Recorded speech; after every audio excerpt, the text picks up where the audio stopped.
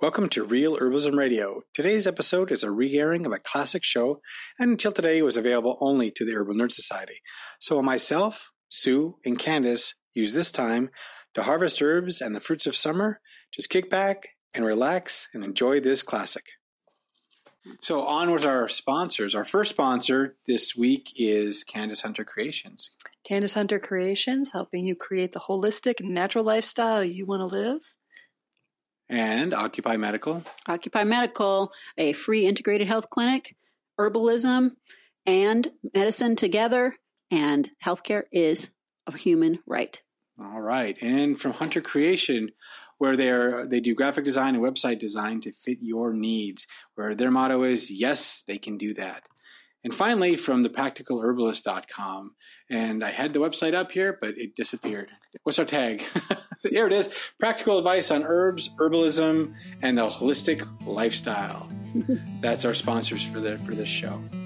The path into herbalism can be a gentle one, but often it begins with a dramatic initiation or a calling so intense it cannot be ignored. Herbalists emerging from such a crucible carry with them a particularly magical way of combining herbs and healing. Today we're talking with clinical herbalist and herbal educator Rosalie Della Foret, author of Alchemy of Herbs, about the transformative power of plants to heal on many levels. Now here are your hosts, Candace Hunter and Sue Sierra-Lupe. I'm Candace Hunter. And I'm Sue Sierra-Lupe. And welcome to Real Herbalism Radio. Welcome, Rosalie. Welcome. Thank you. Thank you. I'm very happy to be here. We're very honored to have you. Yeah. And I'm super excited to hear about your path. You guys, you've had quite an interesting walk into herbs, haven't you? I have. Yeah, the introduction was really a beautiful way of talking about that too. I appreciated that. So where did you start? Where you had we went, note to the listeners, we cheated. We already read the book. Yeah, we got lucky. That's right. So we noted in there that you were talking about how you had a fairly non-herbal background, but here you are completely immersed in the deep end, as it were, with herbs. Can you tell us a little bit about that? Mm-hmm. Sure. Yeah. I grew up in a household that didn't really use herbs. And I would say that I was interested in natural health from a very young age. Like I was definitely kind of a weird kid. And I remember being really excited when I got my driver's license. Because then I could drive myself to the health food store. Oh my God. Right. I'm my kind of gal. And I remember, in one of the aisles, they had their books and they had the prescription for nutritional healing. Yes. Yeah. And so they had that book there and you could, it was like a reference book and I would just sit there in the aisle and read the book. And I remember checking out vitamins and minerals for dummies from the library and making flashcards out of it. So I was interested in it, but I can't, I still wasn't necessarily using herbs a lot. It was just kind of this thing that I found really interesting. And so I went on with my life and went to college and studied foreign languages. And after college, my life took a really sharp right turn in that I thought I was going to go travel the world and teach English as a second language. But I became really interested in the natural world and wilderness skills. And I started going to a school in Washington State. And it was a primitive living skills school is what they call it. But I studied everything there, but I became more and more fascinated with plants. One of the head teachers there is an ethnobotanist and basket maker.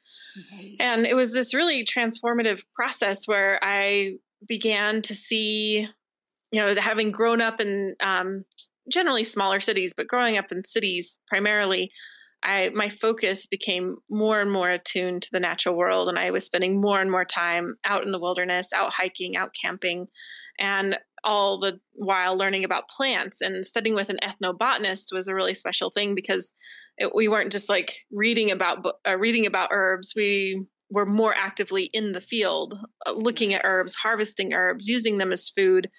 Karen, my teacher, was so great. It was always about the practical use. It was always about bringing them into our lives. So I was doing that, and it was still kind of this hobby thing, it was on this thing that I was loving. It was this transformative thing. It was new. It was exciting. I felt like I was having these paradigm shifts of just recognizing our role in the greater world out there beyond the cities. And while I was going to that school, I started to get this really mysterious illness. It started off with this rash that would move around my body. Like one day it would be on my thighs and the next day it would be on my arms. And and I kind of just ignored it. I was like, oh, that's weird. Yeah. But like I don't know what to do about that. So I just ignored it. And then I started having like joint pains here and there, like bilateral joint pains. And now that's such a huge clue to me. But back then I was kind of like, oh, that's weird. Like maybe I was making the basket too roughly, right. I just kind of ignored it. And, but after several months, I woke up. I remember the day, it was February 4th, and I woke up and I had this pain so intense over my whole body that I could barely move. And I had a really high fever. And because I had a fever, I thought I had the flu. And it was a weird fever, though. The fever would ramp up during the day until I'd take my temperature before I went to sleep at night, and it was always 104. And then I'd wake up in the morning and my temperature would be 99. Oh. And I'd think, well, okay, I'm getting better. But that went on for a month. And, and the whole time, I just had to put a full stop on my life. And I just laid in bed. I couldn't even hold a book. I'm like a lifetime reader, right? But that's how intense the pain was. And the whole time, I was young. I had no idea what was going on. I didn't have health insurance. I thought I had the flu. And then at some point it was like, oh, okay, this is more than that. This is more than that. Mm-hmm. And clearly the what flu actually should be ended done. up, yeah, exactly.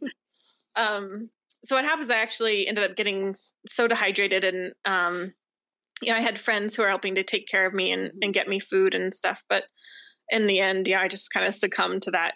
And I started blacking out, and just the only thing I could do was go to the bathroom, and I would black out on the way to the bathroom. So I ended up to the emergency room, I imagine. I went to the local clinic that I used to go to. It was like a low income clinic, and I went there first, and they ended up putting me on the ambulance to the hospital. Yeah.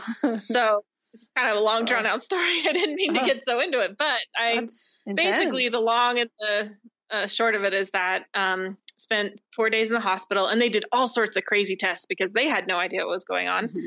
And because I was doing this like weird wilderness school stuff, they figured it was an environmental allergy. Yeah. So they tested me for a lot of really kind of exotic diseases and a lot of strange stuff. And I remember the nurse coming in for more blood, and I would joked I don't have any more to give. But it took them a couple weeks, but in the end they came up and they said, well, you have an autoimmune disease and it's really rare.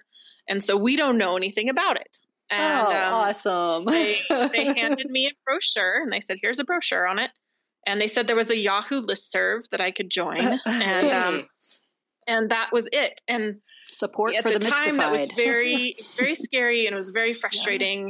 Yeah. And it was also the best gift they could have given me to close the door in my face, essentially, because immediately I was I took it very hard at first. Okay. I mean, they gave me that. So kind of the big thing too is that they said that I probably wouldn't live past the age of 40. There was no cure. This is it. Oh God. So I immediately was just like, okay, well, there has to be more answers out there for me, because Western medicine has no answers. And I just wasn't willing to accept that. So it just immediately I was able to just kind of let go of Western medicine in that sense and really seek out other answers. And so that became this process. And through that process, I did a lot of self-research, but I also had a team of people, I was working with, from naturopaths to acupuncturists to herbalists. And, nice. And so through that process, I was already really open to using plants because of my wilderness skills school. But it really was this huge paradigm shift for me, because I went from thinking of this is my weekend hobby. And, this is something that's cutesy and fun, to something that I began to see the power in it, and how this could really have answers in today's world for really serious chronic issues like I had. Well, I mean, that's truly a crucible. I mean, the fever and everything, you burned away a lot. Right. Mm-hmm. Well, and it became a survival school for many different reasons.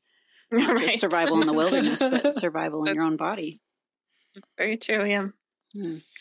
So that started you off. And so what became the first herb that you used for that successfully?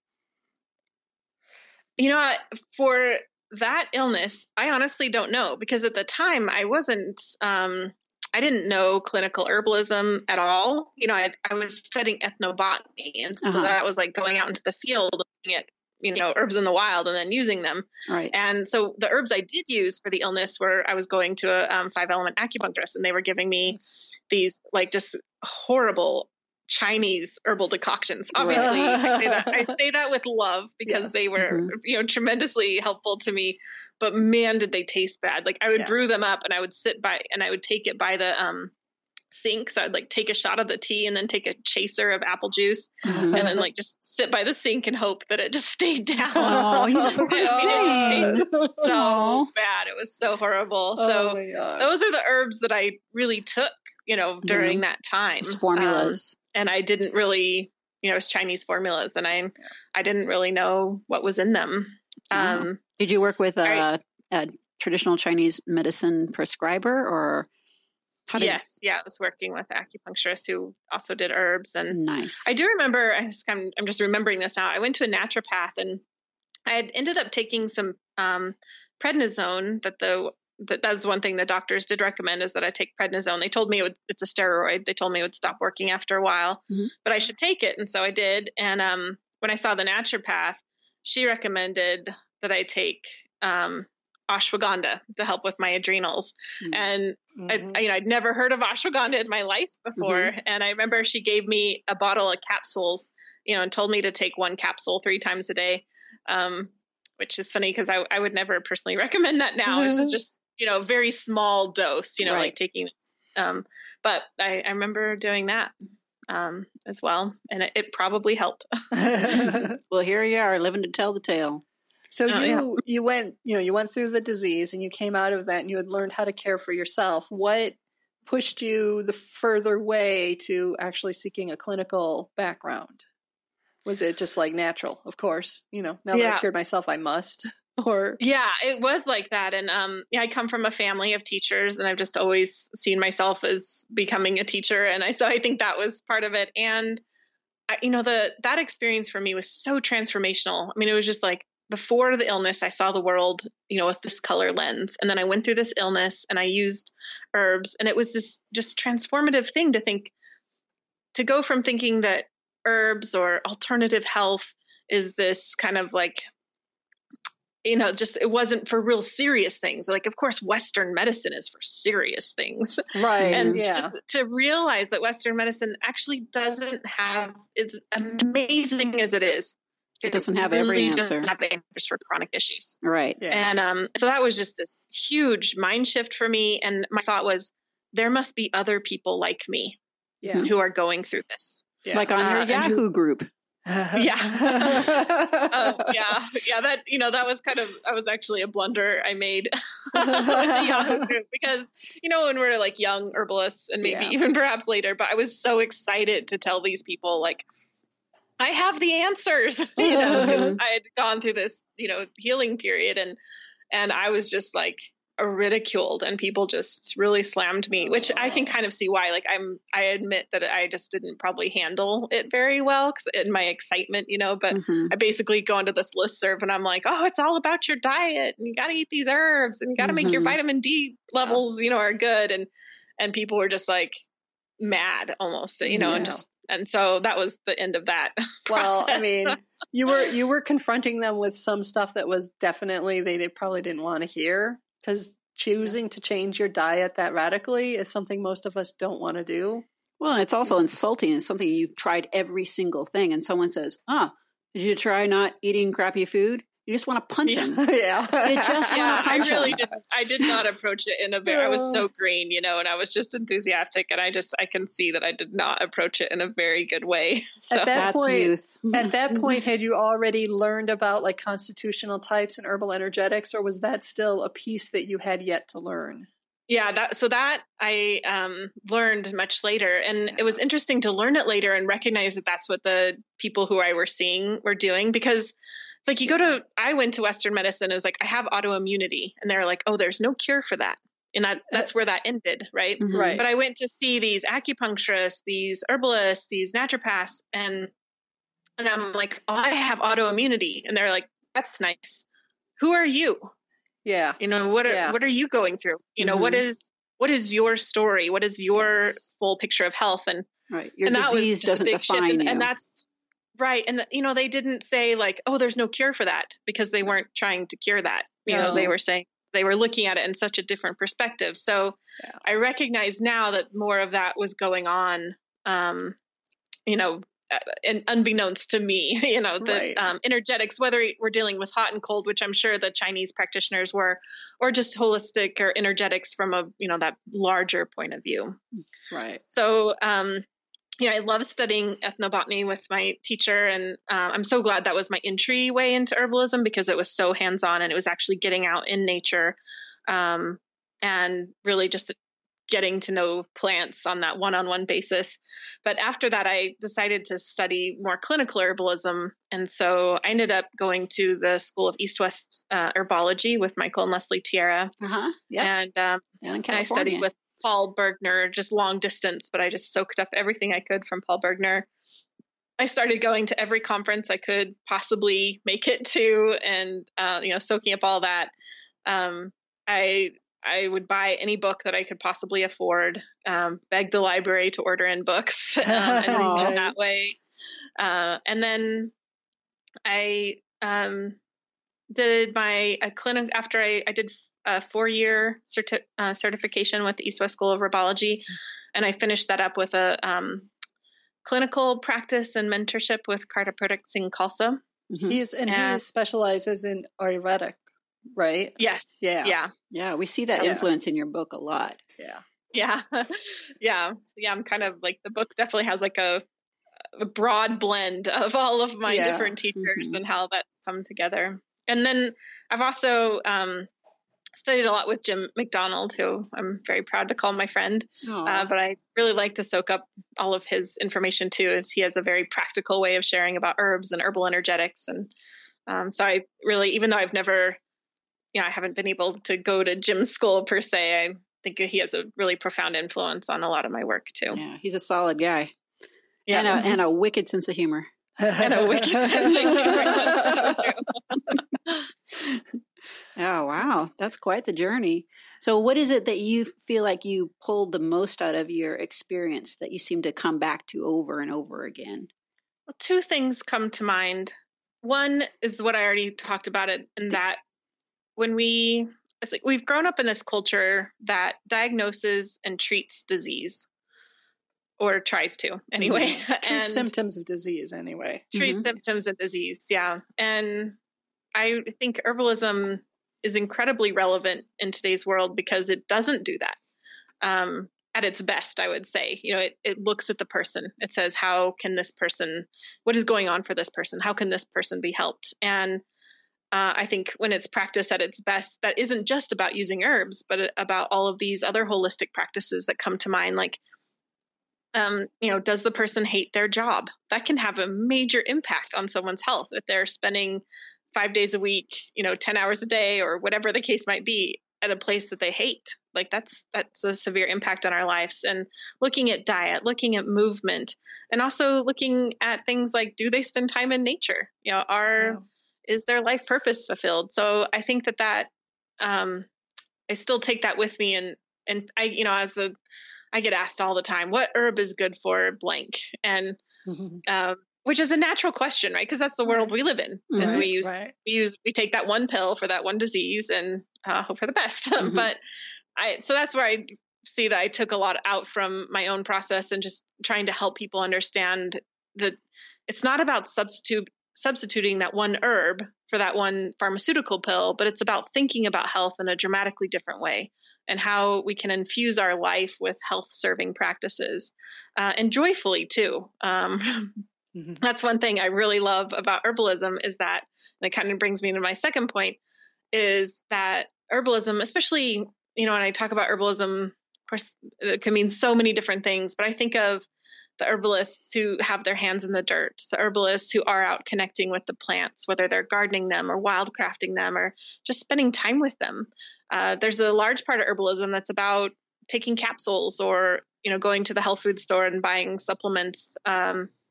But what really excites me and what really speaks to that deeper meaning in life is reconnecting with the awe and the inspiration of the natural world and recognizing that there's so much wisdom there, so much healing ability there. So I really, through my process, I took both of those things into account because I had that transformative experience while I was getting back to my roots in nature, while also understanding that health and disease are so much more than what pills we take. Wow. Well, that's quite the takeaway. So now we're going to have a word from our sponsor. Now, a word from Thomas Easley about the Journal of Functional Herbalism. The Journal of Functional Herbalism is a free online journal promoting the integration of traditional Western herbalism, clinical nutrition, and functional medicine. It's published by the Eclectic School of Herbal Medicine, and you can find the Journal of Functional Herbalism at functionalherbalism.com. Thank you, Rosalie. I appreciate you pointing that out. I think that's a lesson that a lot of people have to learn the hard way. Yeah, I think to me that connection between the plants and nature and your life and the natural rhythms of life, I mean, that is so very important. I mean, it's and I think it's at the heart of the disease culture that we have right now. I mean, we have even simple things like in the city, the lights are on all the time. You cannot, if you live in the city, you probably most nights cannot tell the difference between a full moon and a dark moon because it's always bright all night long. I mean, that disrupts not only our circadian rhythms, but that of all the animals, all the insects, all the plants. Everything is disrupted with that constant. So, even something as simple as learning how to make your room darker so that you sleep better. Right. That might be what you need for insomnia, not some valerian root. Right. As much as I love valerian. I mean, it's one of my favorites. But, you love that one. I like the flower better. Yeah. Valerian flower is my favorite. I think that one of the things that I keep, when I was listening to you talk, I was thinking of, because I work in a free clinic and we see about half of the population we see is unhoused. And so many people have come in with the same situation where they're like, I'm in pain. Can you help me with my pain? And what they've done is they've gone to other clinics before, and what the doctor or whatever prescriber said is, well, here's something that will numb it. The person that is unhoused doesn't need something to numb their pain. They need a prescription for a home. Yeah. They need help getting to the point where they can access some other things in the community, so they can get a shower, so they can feel good about themselves, so they can get their feet on the ground. And that doesn't come on a prescription pad. Those are the kind of questions that, as herbalists, by the time they come to our integrated health clinic, those are the questions that we're asking all the time. And those are questions that should have been asked a long time ago. Just because a person's coming into the clinic and they're dressed nicely for that day, because they know from experience they will get more help if they look good. Yeah. Quote unquote good. So they're using their resources to get that kind of good help. And what we're offering is, I'm going to give you a bunch of questions and you tell me what's going on with your life and let's just fix them. Be honest with me. I don't want to spend my time trying to fix a ghost. Tell me what's happening with you. And that the physical effect that I see on people after just getting those questions and getting them an opportunity to talk about what's really happening with their entire life, not with just their symptoms, they physically change. Their facial features change, their body demeanor changes. They become more vulnerable. They understand that they're really there to get help, not just to mask something. It's significant. Yeah, that's really important work. Yep. Yeah, I imagine you've seen in your own practice a lot of people really who are coming to you, like you're the first non-Western medicine stop on their list of people to try, and you probably see them change dramatically from just the beginning of when you sit down with them in a clinical setting to the time when they're going home. Yeah, I do. I tend to have either like one or the other. The people who I'm like their first stop after they've tried a lot of, Western medicine pathways. Generally, they're referred by a friend, who believes in herbs, and they come kind of like, well, like Aunt Jane said, I needed to come see you. And so I see those. And then I also see, people who are very well versed in using herbs as well. Nice. There's a nice part of that in that I think with Western medicine, it's treated like the 7-Eleven of medicine. Like I can just pop in here and get this little piece and then pop out again. And that's not really the way herbals work. No. So the kind of the luxury part of that we can enjoy is that we have people that they've had some trouble and they have tried a lot of stuff. So now they're willing to sit down and spend that time, which they're not used to spending. So all of that kind of pushed you into realizing you needed to get the word out and write this here book. Yeah. One of the pieces, go on. The book kind of came to me, really. I wasn't planning on writing a book, and but I was approached by Hay House to write a book, and I thought, well, I'm not turning down that opportunity. Oh, yeah. Goodness sakes. One of the pieces that I really love about your book is that you have a lot of scientific research supporting many of the uses of the various herbs, but the book itself is not organized around a scientific approach. It's organized around more of what I think of as more of like an energetic or Vedic-ish sort of approach, with which all the herbs being grouped by tastes and what they do from a more energetic perspective. Yeah. Can you talk a little bit more about that? I think a lot of people might be befuddled by it. Yeah. Well, so that the book, I wanted to write a book that herbalists would love. That was definitely on my mind. Yeah. But I also wanted to write a book that could be a bridge for people who might not necessarily think of themselves as herbalists yet.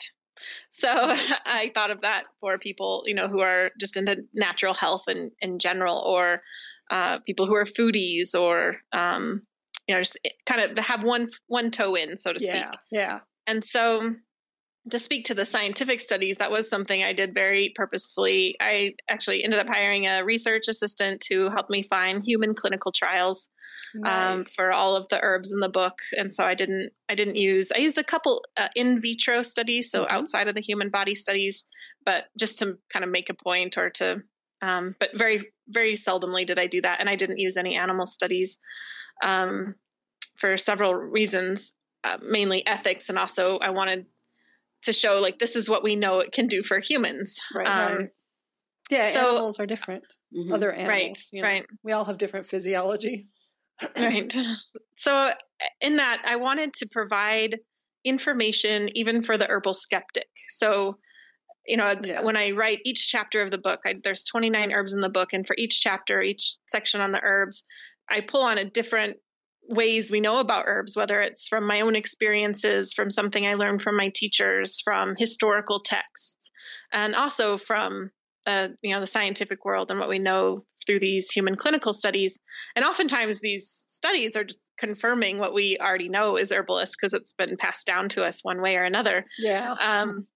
But I wanted that in there specifically for maybe the herbal skeptic, or as a way to just really prove to our modern day population, because they believe in science, that herbs can really do that. So my hope was that someone would read a chapter in the book, say, they'd read about lemon balm, for example, and they'd say, wow, I didn't know herbs could do that. Right. And then they would want to use lemon balm. That would be the next thing. And I wanted to move the discussion about herbs into actually using those whole plants, fresh or dried in our lives. So a lot of people shaping the herbal discussions today, not in probably our circles, but in others, wider circles, is they're saying here's this supplement that I'm selling, take 2 capsules and call me in the morning.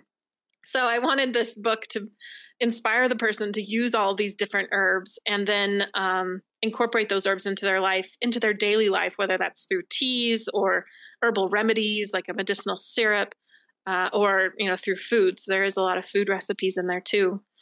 But I did want it to be also a bridge for the non-herbalist into the herbal world to think about energetics and to understand that this isn't necessarily about, like we've been talking about already, taking this one pill for that one problem. Right.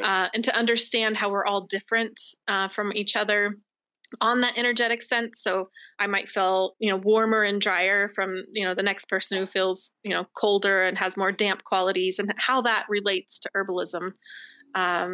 And so it is meant to be that bridge and kind of showing people that herbalism is different. It's not about just saying what herb is good for eczema, but how to really tune into yourself and who you are, and then use herbs. And so I really, there's like a little exercise in the book for people to just kind of get that sense of, it's just a simple drinking ginger tea to understand, ginger is spicy and it's stimulating and it helps move things. And that is a more profound understanding of ginger. And when we understand it like that, we can use it on so many different reasons, as opposed to like just memorizing a list of things. Yeah, it starts that to it make may or more, may not be good for. It starts to make more like palpable sense.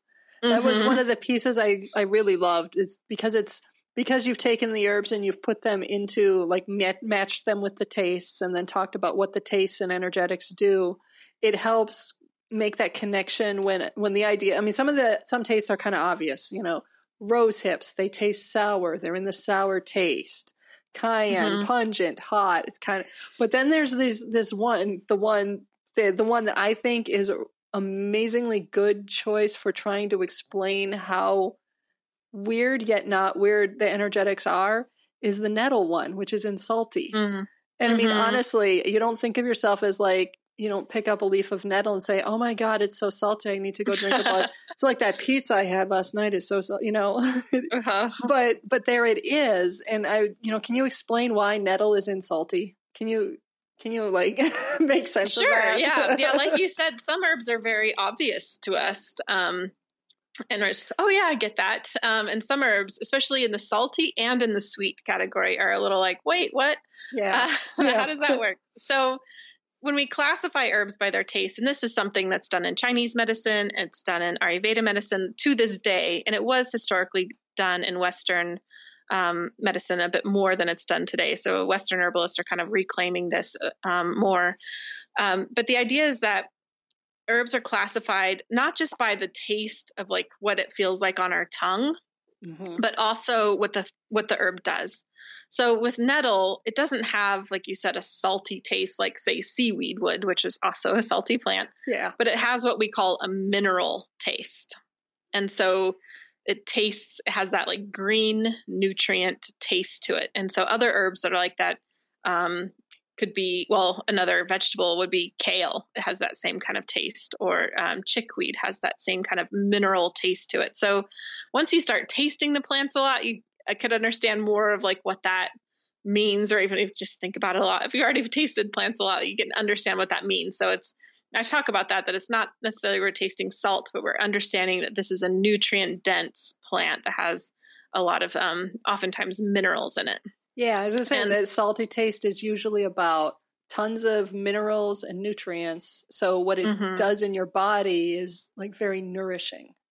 Right? Yeah, exactly. Yeah, nettle is a great example of that. Well, you talk about some of these plants on here that you just said that, when you wouldn't necessarily put them immediately in the department that you've put them in, but that has to do with tasting for something. Rose hips is something you guys mentioned as being sour, and I'm shaking my head like I just immediately define that one as being sweet. That's something I put in my granola is rose hips. So, but I also know, as being someone who for a living tasted and defined herbs for a company, I know to let that sit on your tongue a little bit. And there's a lot, these they don't have to fall under our definitions. Right. They have a myriad of flavors. Right. I could have maybe chosen hibiscus as sour because that's one that's pretty sour. Universal. That one's down. Yeah. That one's pucker power. But I'm glad that you did mention that one because it's complex.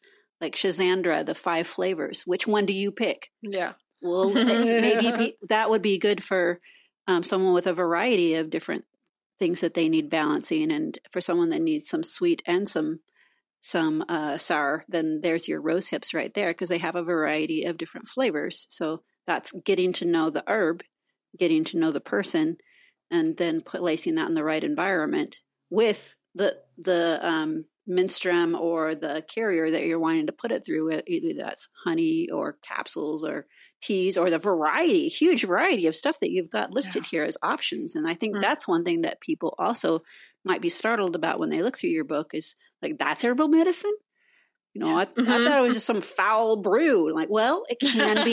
It certainly can be. But it's a diversity of different types. You've got your parsley and cilantro pesto. I'm looking at your book here at page, I'm going to use my glasses, 137. There's a nice, beautifully packed pesto recipe. And this is medicine. It's delicious medicine. Right? But that's something that people need to remember too, is medicine ain't no good unless it goes in the body. Right. Yeah, exactly. And here's a variety of different ways to try it. So I really appreciate how diverse you have this book for folks. They don't just have to try one particular thing. It must have been a blast for you to do the recipe research. Yeah, that's I've been writing recipes for herbs for a long time now. Basically, it started about 11 years ago. My friend John Gallagher asked me if I wanted to write a newsletter for his company called Learning Herbs and he said, you can do it on whatever you want. And at the time I was making a lot of rosehip syrup, and so I'll do it on rosehip syrup. And that was kind of like, the beginning of a very long relationship and it really like got me started into this like recipe based herbalism as well. And so in writing this book, I definitely felt like, oh, this is what I've been doing for the past 11 years. I'm just further refining the process. Wow, that's amazing. Yeah. How long have you been working with him, did you say? 11 years. Gosh, that is a long decade. time. And you guys have done so much together. I'm really pleased to see the results of that relationship through Learning Herbs, because it's more than just I had mentioned the webinars before, but that's just the tip of the iceberg. Your site is beautiful too. Yeah. We have an amazing graphic designer that's part of our company now, Jan Bozeman. And so all the beautiful aesthetics are definitely due to him. Nice. That's good. It's good to have a diversity of talents on your crew. So if folks want to be finding you, how do they contact you? Besides, obviously they should, use the links on our show notes to go buy your book. Duh. But beyond that, how do folks want to get a hold of you? Yeah, so I have my personal website, which is herbswithrosalie.com. And on there, the discussion about herbal energetics and all that kind of stuff is new. Actually, I have a little free course on my website that you can take about herbal energetics and figuring out if you're hot or cold or damp or dry. So nice. I also have lots of herbal recipes and herbal monographs on my site too. So there's lots to click around on there. And we mentioned Learning Herbs. So learningherbs.com is another great website with lots of recipes by me and kind of see the full array of everything Learning Herbs offers. Lovely. And then do you have Facebook or do you have any social media? Oh, yeah. Definitely. I'm most active on Facebook, which I'm sure it's Herbs with Rosalie is my business on there, or people can follow my personal account. And I'm also on Twitter as well, and Pinterest, and all of that. I think those are the three main ones for now. Sure. And then if someone wanted to email you or contact you, I assume they could find you through herbswithrosalie.com. Yeah, that's the best way. And then we'll put that information on our show notes as well. Great. Well, thank you very much for being with us. I really appreciate it. And congratulations on the publication of Alchemy of Herbs. It's been a real pleasure having you here. Thank you very much for having me. The statements made about herbs and products on this podcast have not been evaluated by the United States Food and Drug Administration, FDA, and are not intended to diagnose, treat, cure, or prevent disease. All information provided on this podcast or any affiliated websites is for informational purposes only and is not intended as a substitute for advice from your physician or other healthcare professional. You should not use the information on this podcast and its affiliated websites for a diagnosis or treatment of any health problem. Always consult with a healthcare professional before starting any new vitamins, supplements, diet, or exercise program before taking any medication, or if you have or suspect you might have a health problem. Any testimonials, questions, or case studies are based on individual results and do not constitute a guarantee that you will achieve the same results.